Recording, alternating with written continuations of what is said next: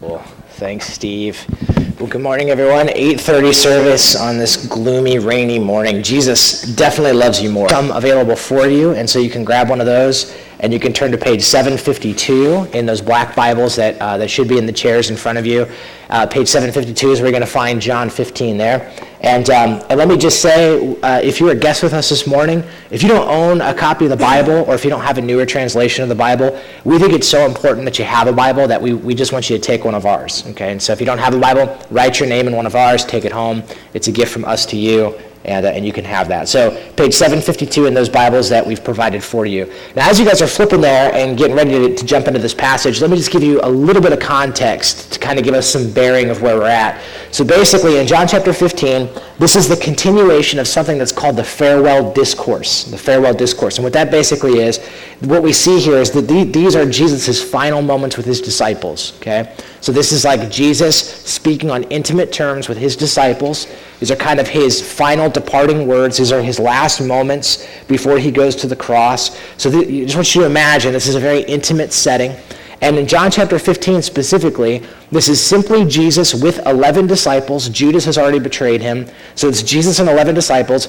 Most likely the setting is that they're in a garden. Okay, so Jesus is in a garden with his disciples. He's not preaching to them. He's having a conversation with them. That's where I want to pick it up in John chapter 15. And what we're going to see is that it's in this garden setting that Jesus draws a very powerful metaphor about himself. Here's what he says, John chapter 15, starting in verse 1. He says, "I am the true vine, and my Father is the gardener. He cuts off every branch in me that bears no fruit, while every branch that does bear fruit he prunes, so that it will be even more fruitful. He says, you are already clean because of the word I have spoken to you. Remain in me, and I also remain in you. No branch can bear fruit by itself. It must remain in the vine. Neither can you bear fruit unless you remain in me. I am the vine, and you are the branches. If you remain in me, and I in you, you will bear much fruit. Apart from me, you can do nothing. If you do not remain in me, you are like a branch that is thrown away and withers. Such branches are picked up, thrown into the fire, and burned. If you remain in me and my words remain in you, ask whatever you wish, and it will be done for you. This is to my Father's glory, that you bear much fruit, showing yourselves to be my disciples. As the Father has loved me, so I have loved you. Now remain in my love. If you keep my commands, you will remain in my love, just as I have kept my Father's command, and I remain in his love. I have told you this so that my joy may be in you, and that your joy may be complete." All right, so this little passage of scripture we see in here, Jesus makes a very, very, very profound statement about himself, very powerful metaphor. He's walking with his disciples. Just imagine they're going through this garden setting together. And as they're going through this garden, Jesus looks and you just imagine, right, he's walking probably through a vineyard. There's probably all these trees. And he says, what's our relationship like? He's like, let me give you a metaphor. He's like, here's what our relationship is like. I'm the vine, is what he says. And then in verse 4, he says, and you guys are like the branches. You guys are like the branches of the vine. And what's Jesus saying when he's saying, I am the vine and you are the branches? Well, one of the things we've been noticing in this series, if you've been with us for the past several weeks, is that Jesus has said a series of unbelievably profound things about himself. I mean, shockingly profound. So last week we saw Jesus said, for example, he said to his disciples, I am the way, the truth, and the life, and no one comes to the Father except through me. I mean, just this radical, profound thing he says about himself. Earlier, Jesus says, I'm the light of the world, right? I'm the light of the world, he says. In another place, he says, I am the gate. He says, I am the good shepherd. In another place, he says, before Abraham was even born, I am. So what we've been noticing is these shockingly profound statements Jesus has made about himself. So keeping with that, Jesus goes on here and he kind of summarizes all of those things he said about himself in this metaphor. He says, I'm the vine, and you are the branches. In other words, he's saying, I am the source of life. I am the force and the power behind which gives sustenance to you, right? You think about a vine, you think about a branch. A branch draws all of its nutrients, it draws all of its life, it draws all of its power off of the vine. And Jesus says, that's what our relationship is like. I'm like that vine. All the power, all the force of life, all of the vitality, all the spiritual nutrition, all of those things come directly from me. And this is the analogy he uses. And so this is kind of a summary of all the things that Jesus Christ has said about himself. Of course, this is not unlike other things that the Bible tells us about Jesus. In fact, I don't know if you guys know this, but in the book of Colossians, chapter 1, verses 15 to 27, we're told this about Jesus. This is crazy. Look, it says the Son, that's Jesus, is the image of the invisible God. He's the firstborn over all creation.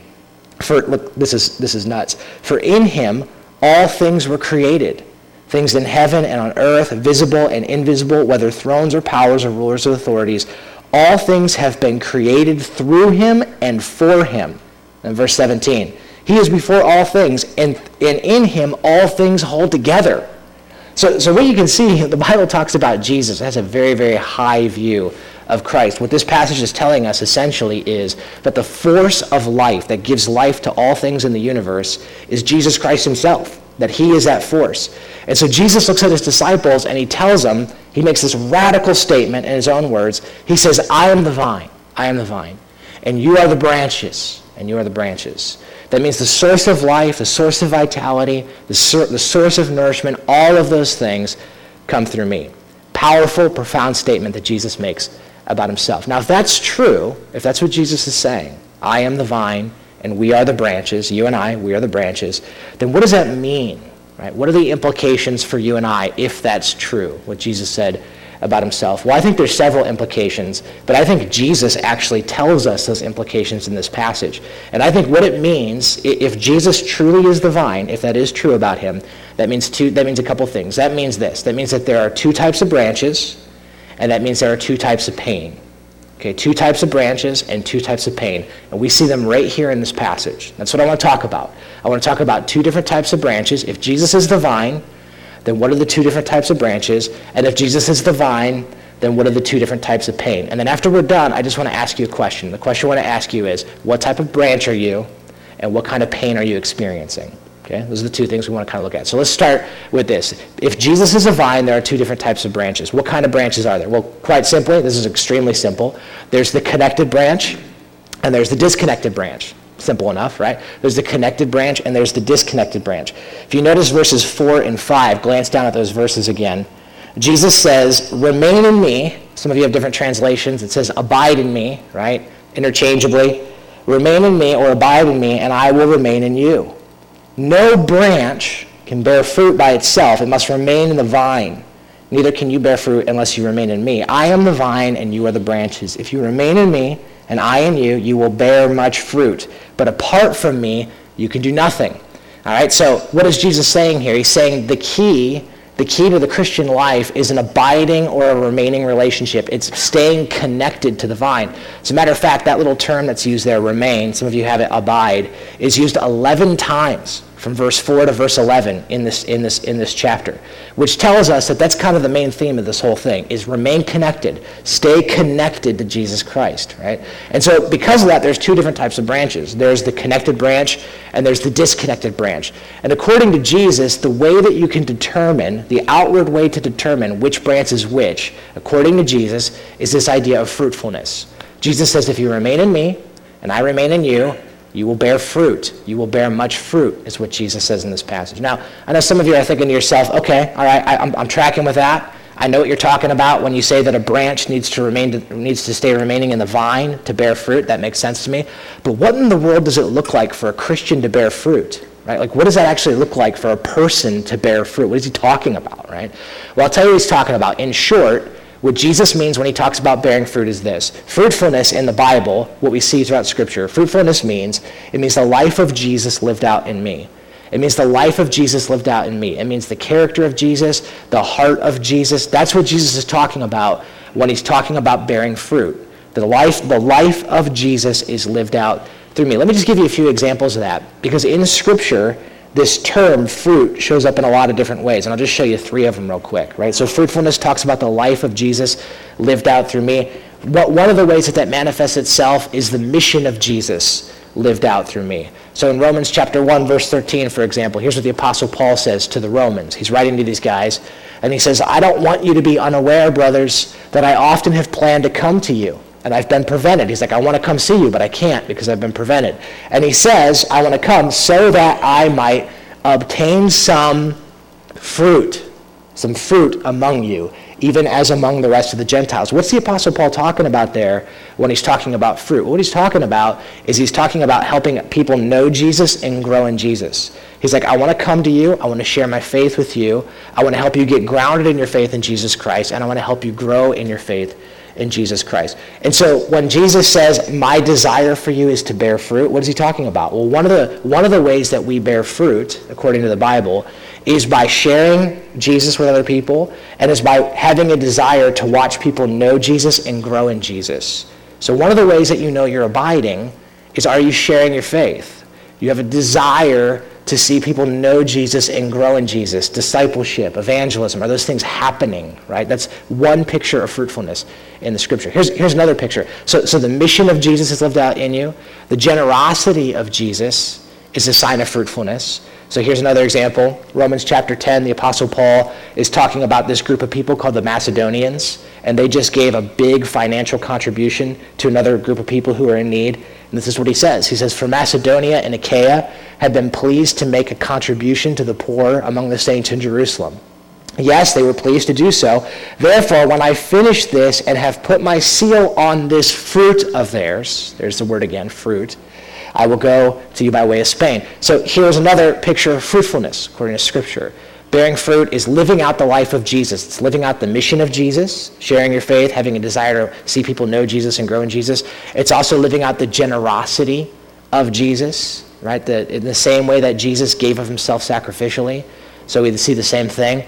And then here's another example. There's a few more in the Bible, but I'll just give you this last one.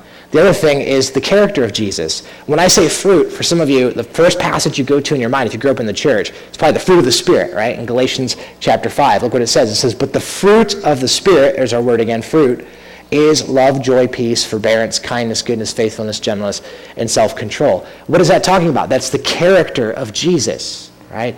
And so here's what the Bible tells us. The Bible tells us that the result of remaining in the vine is that we will bear fruit, that we will live out the life of Jesus. And here's what Jesus says in this passage that's so profound. What he says is, he says that apart from me, you can do none of this. None of this is possible apart from me. In other words, the life that Jesus wants you to live, the fruit that God desires for you to bear, the potential which God has designed you, and all those things, you will never reach that potential apart from Jesus Christ. See, what this passage does for us, I think, is so important, because what it does for us is it helps clear up a major misconception about Christianity. And here's the misconception that it shows us. Jesus tells us in this passage, right, that the Christian life, that the true Christian life is not, that the fruit that God wants us to bear is not an achievement, right, but it's a result. That the things that God wants in your life, the character he wants for you, the mission that he desires for you, the difference he wants you to make, that all of those things come about not by a way of achievement, not by way of working yourself to those things, but they come by way of remaining in the vine of Jesus Christ, and they are therefore a result. Right? And this is a major misconception, because I think sometimes in the Christian life we talk about these things, about love, joy, peace, patience, kindness, goodness, faithfulness, gentleness, and self-control. We talk about sharing our faith. We talk about generosity. And we talk about those things as if there's something that we can just muster up enough strength and energy and force those things to happen in our lives. Right? Like I could get up here, for example, and I could preach about how you need to share your faith. I could say, hey, if you're a Christian, here's 25 reasons why you're a bad Christian if you don't share your faith. And I could guilt trip you into it, and I'd give you a bunch of facts and convincing evidence, and I could do all of those things. But according to this passage, what we see is that all of that would be temporary, because true fruitfulness, is not an achievement, right? It's a result. It's not something I work towards. It's something that comes naturally by an abiding relationship or a connected relationship with the vine. I could get up here and I could preach to you about how you need to be more patient. You need to be more patient. I could give you quotes and all this great stuff. I could appeal to your logic and your senses. And all of that might last for, about 5 minutes, right? Because we see that true fruit, is not an achievement. True fruit is a result of an abiding relationship in Jesus Christ. I could get up here and I could tell you that you need to be more generous. I could show you an emotional video about something that touches your heart. And I could get up and I could appeal to your emotion, and I could say, you guys, we need to give. You need to give more. Consider the children. I could do something like that. And you might, in a moment, be inspired to write a check, but that's not lasting, right? Jesus says, what we see in the scripture, is that the fruit that God desires to see in your life, the potential that God has placed in you, will never be fully realized unless you're connected to the person of Jesus Christ. These things are all a result. See, for a branch, right, the way they bear fruit is not by focusing on the end of the branch, trying to muster up enough strength within itself to produce fruit. The way that a branch produces fruit is instead by looking to the base of the branch at the vine. It relies on the vine, and the natural result is that through this abiding relationship, fruit will happen. Right? Fruit is just a natural product of what happens. So Jesus says there's two different types of branches. There's the branch that abides, that's connected, and he says, and you know that branch, because that branch produces fruit. That branch, not because of its own effort and its own strength, but because of its relationship with the vine, the natural result is that it's going to bear fruit, is what Jesus says. He says the other type of branch is the disconnected branch. He said, and you know that branch because there's no fruit, because there's no growth, because nothing's happening that way. So there's two types of branches, Jesus says. I'm the vine, two types of branches. There's a connected branch, and there's the disconnected branch. But then he goes on, and he says something really crazy here. And what we see is he says that there are two different types of pain, therefore. And the two different types of pain that we see in this passage is that there's the pain of pruning, and there's the pain of withering. The pain of pruning and the pain of withering. And so we'll talk about these real quick. First, the pain of pruning. Let's take a look real quick at verses 1 and 2. Here's what Jesus says. He says, I'm the vine, my Father is the gardener, right? So he's like, I'm the vine, my Father is the gardener. Verse 2, he cuts off every branch in me that bears no fruit. While every branch that does bear fruit, the connected branch, right, what does bear fruit, he prunes so that it will bear even more fruit, that'll be even more fruitful, right? So what's Jesus talking about here? He's saying that for the branch that bears fruit, right, that there's pruning that's involved. So I got bad news and good news for you this morning. Here's the bad news. Bad news first, all right? The bad news is that in this life, pain and suffering and hardship are inevitable. Inevitable. That's the bad news. And I don't even need to tell you that. You know that right now, right? If I was to ask you what's causing you pain, hardship, or trouble right now, you could probably give me a list of things, right? Most would probably be your children. But these things that are causing you pain, causing you hardship, causing you trouble in your life today. It's not a matter of if, it's a matter of when these things happen. It's inevitable. But here's the good news. The good news is that the pain that you have in your life, that not all of it has to be in vain. That God desires to actually use that to create in you more fruitfulness. That God wants to use the pain in your life to actually achieve in you greater fruitfulness. As a matter of fact, if you look down at verse 8 for just a moment, look what he says here in verse 8. He says, this is my Father's glory, that you bear much fruit, showing yourselves to be my disciples. So here's what you need to know, that Jesus' goal for your life is that you bear more fruit, that he will maximize your fruitfulness. That's God's intention in your life. And you guys, I think this is so important, because it helps us gain perspective on the fact that God's goal in our life is not to remove our pain, but is to redeem our pain. God's goal in our life is not to take our pain away, but is to leverage it to maximize our fruitfulness, to bring out all of the potential that God has put within us. And when we can understand that, it ultimately changes our perspective. And when I was reading this passage, it reminded me of there's one of the first sermons I ever preached a long, long time ago. I used this analogy. And honestly, it stuck with me ever since I first used it. And I'll just be honest, it's helped me a lot over the past few years. So I thought I'd share it with you just because it's helped me so much, and hopefully it helps you too. But when I read this passage, what it reminded me of when I was reading it was the movie The Karate Kid. You guys remember The Karate Kid? How many of you have seen the original, The Karate Kid? If you haven't, I don't think you're a Christian. The movie's so good. It's such a good movie. And it came out, I think in the mid-'80s. I was just a little kid, and I remember watching this movie with my brother. And afterwards, we were so amped up, we would go into the living room and just kick each other and, jump off the couches. And it was just so much fun. I love this movie, The Karate Kid. If you haven't seen The Karate Kid, basically the plot line is that there's this young guy, his name is Daniel LaRusso, played by Ralph Macchio, of course, here. And he and his mother moved from New York City, from the Bronx, over to California. And so he's the new kid in high school. It's a very difficult move for him. And to make matters worse, when he goes to his high school, he gets bullied by this group of guys who, of course, all know karate, which is just like my high school situation as well. And so Daniel is getting bullied all the time. Well, the story goes on, and it tells us that there's this other character named Mr. Miyagi. Miyagi's this awesome karate master who happens to be working as a maintenance man at Daniel-san's apartment complex, right? So Mr. Miyagi finds out that Daniel is getting bullied, and so he comes to Daniel, and after a long conversation, after a series of events, long story short, he agrees to train Daniel in karate, right? Now the movie's starting to get good. And so he says to Daniel, he's like, show up to my house early tomorrow, and we'll get started on your training. So Daniel shows up, right?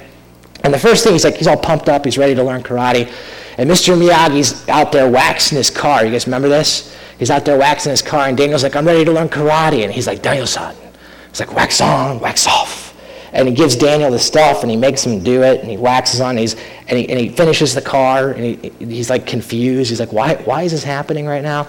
And then Mr. Miyagi goes on to say, wax all of my cars. And he has all these cars, and so Daniel spends all day waxing the car. He's confused because he thinks he's supposed to be learning karate, but he's just doing this wax on, wax off thing. So anyway, he goes back to Mr. Miyagi after he's done waxing the cars, and he's like, Mr. Miyagi, I'm finished. He's like, so can we learn karate now? And he's like, come back tomorrow, And so the next day he comes back, and he's sanding his deck. And then he's like, Daniel-san, he's like, sand the deck, And Daniel gets down and starts sanding the deck. He's still confused. He spends all day sanding the deck. And he comes to Mr. Miyagi. He's a little bit frustrated. He's like, okay, so we're going to learn karate now? Mr. Miyagi's like, come back tomorrow.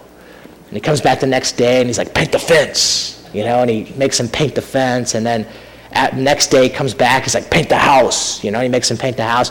So finally, one of my favorite scenes in the movie, Daniel has had it. You guys remember this scene? So Mr. Miyagi comes home from a day of fishing, and Daniel-san's been painting his house, and Mr. Miyagi comes home, and Daniel's had it, and so he flies off the handle with Mr. Miyagi.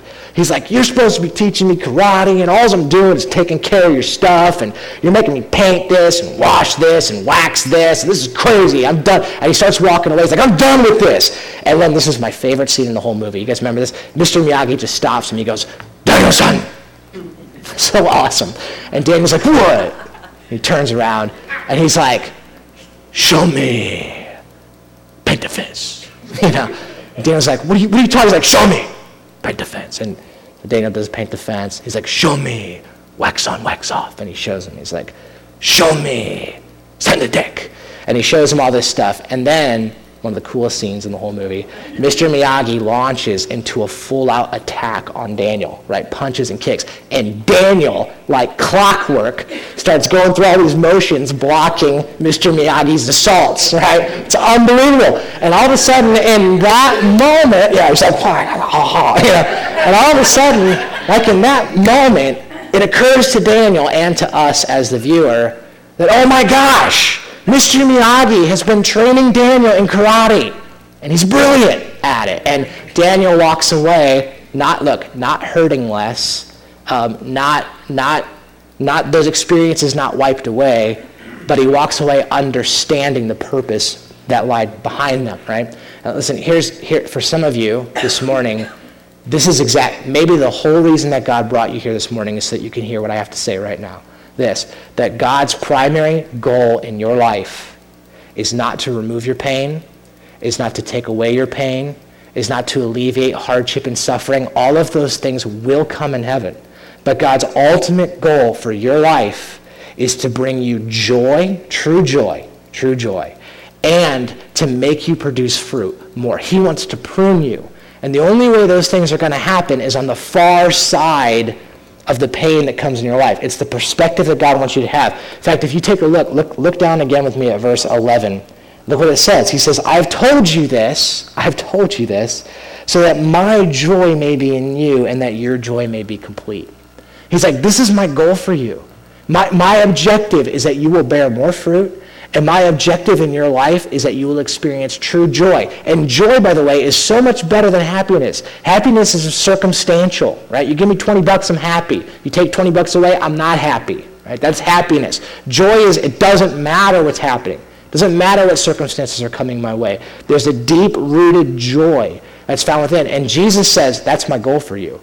My goal is not to take your pain away. My goal is not to alleviate your suffering. My goal is to bring purpose to those things so that you can see through it and understand that I'm trying to achieve something great within you. The pain of pruning, right? The pain of pruning. Look, all of us who follow Jesus, if you're following Jesus, you know this pain. right? It's the pain of trying to hold fast to the promises of God in the midst of a situation where it would be so much easier to abandon them. We all know that feeling. That's the pain of pruning. Right? It's the pain of holding on to a marriage that looks like it's destroyed, but trying to work through it because you believe that this is God's will for you. It's the pain of pruning, man. And the pain of pruning, the Bible says, leads to life, and that's God's ambition for you, is he wants you to bear more fruit and ultimately wants to bring you joy. Incomprehensible, regardless of circumstances, joy is what he desires for you. It's what God wants to give to each and every single one of us. He says, I am the vine, you are the branches, my Father is the gardener, and he will prune. The pain is inevitable. It's going to happen. But it's all about how you respond in the midst of it, right? And so you can choose then, like Danielson, to lean into it, or you can choose to walk away from it, to disengage in the things of God. And that brings up the second type of pain. Here's the second type of pain. The second type of pain is withering. Look what it says here. If you take a look here at verse 5 and 6. He says, I am the vine, you're the branches. If you remain in me and I in you, you will bear much fruit. Apart from me, you can do nothing. You can do nothing, he says. If you do not remain in me, you are like a branch that is thrown away and withers. The pain of withering. Now, the one thing that pruning and withering have in common is that they are both painful. That's the one thing they have in common. Outside of that, though, they have nothing else in common. Because one type of pain leads to life, the other type of pain leads to death. One type of pain leads to vitality, the other type of pain leads to devitalization. One type of pain leads to fruitfulness, one type of pain leads to withering and to dryness and to coldness and to numbness. One leads to life and one ultimately leads to death. And the only thing they have in common is that they're both painful experiences. Now here's my question for some of you this morning. My question is, which pain are you experiencing? Are you experiencing the pain of pruning? Are you responding in such a way in the midst of your pain that you're like, God, I'm clinging to, I want to remain in you, I want to abide in you, I want to stay true to your promises, I want to stay true to your word, I need to stay connected to you. Are you experiencing the pain of pruning, or are you experiencing the pain of withering? Is your spiritual life cold and lifeless? Can you remember, there was a time, man, I was like, things were going great, man. I was so connected with Jesus. There was a time when things were so good, but man, now it's it's not there anymore. It's cold, and I feel dissonant, and I feel everything is disengaged. It's the pain of withering. We all know that feeling as well. And the question I ask you this morning is, what branch are you? What branch are you this morning? And what pain are you experiencing? I think those two things are interrelated. What branch and what pain you're experiencing. So what I want to do this morning is actually kind of something interesting. I'm going to ask the band to come up right now. And I don't even have many questions I want to ask you today, because I thought, in light of this incredible passage, the best thing I could do is stop talking and let you deal with the vine. All right? Because if Jesus says, I am the vine and you are the branches, I think that means that you and I need to interact with Jesus in a particular way. And so what I want to do is this. I asked the band if they would be willing just to play some music for us. And I thought maybe I would just allow you guys to have a moment of just quietness and reflection. I'm going to put 5 questions up on the screen, 5 questions that deal with your abiding relationship with Jesus. I just want you to go through these questions between you and Jesus. Just talk to him heart to heart. If you're a person that's just investigating Jesus, if you're like, I'm not even sure I believe in all this stuff, would you do me a favor? Would you even go through these questions in your mind? Just look at them. Look at them objectively, right?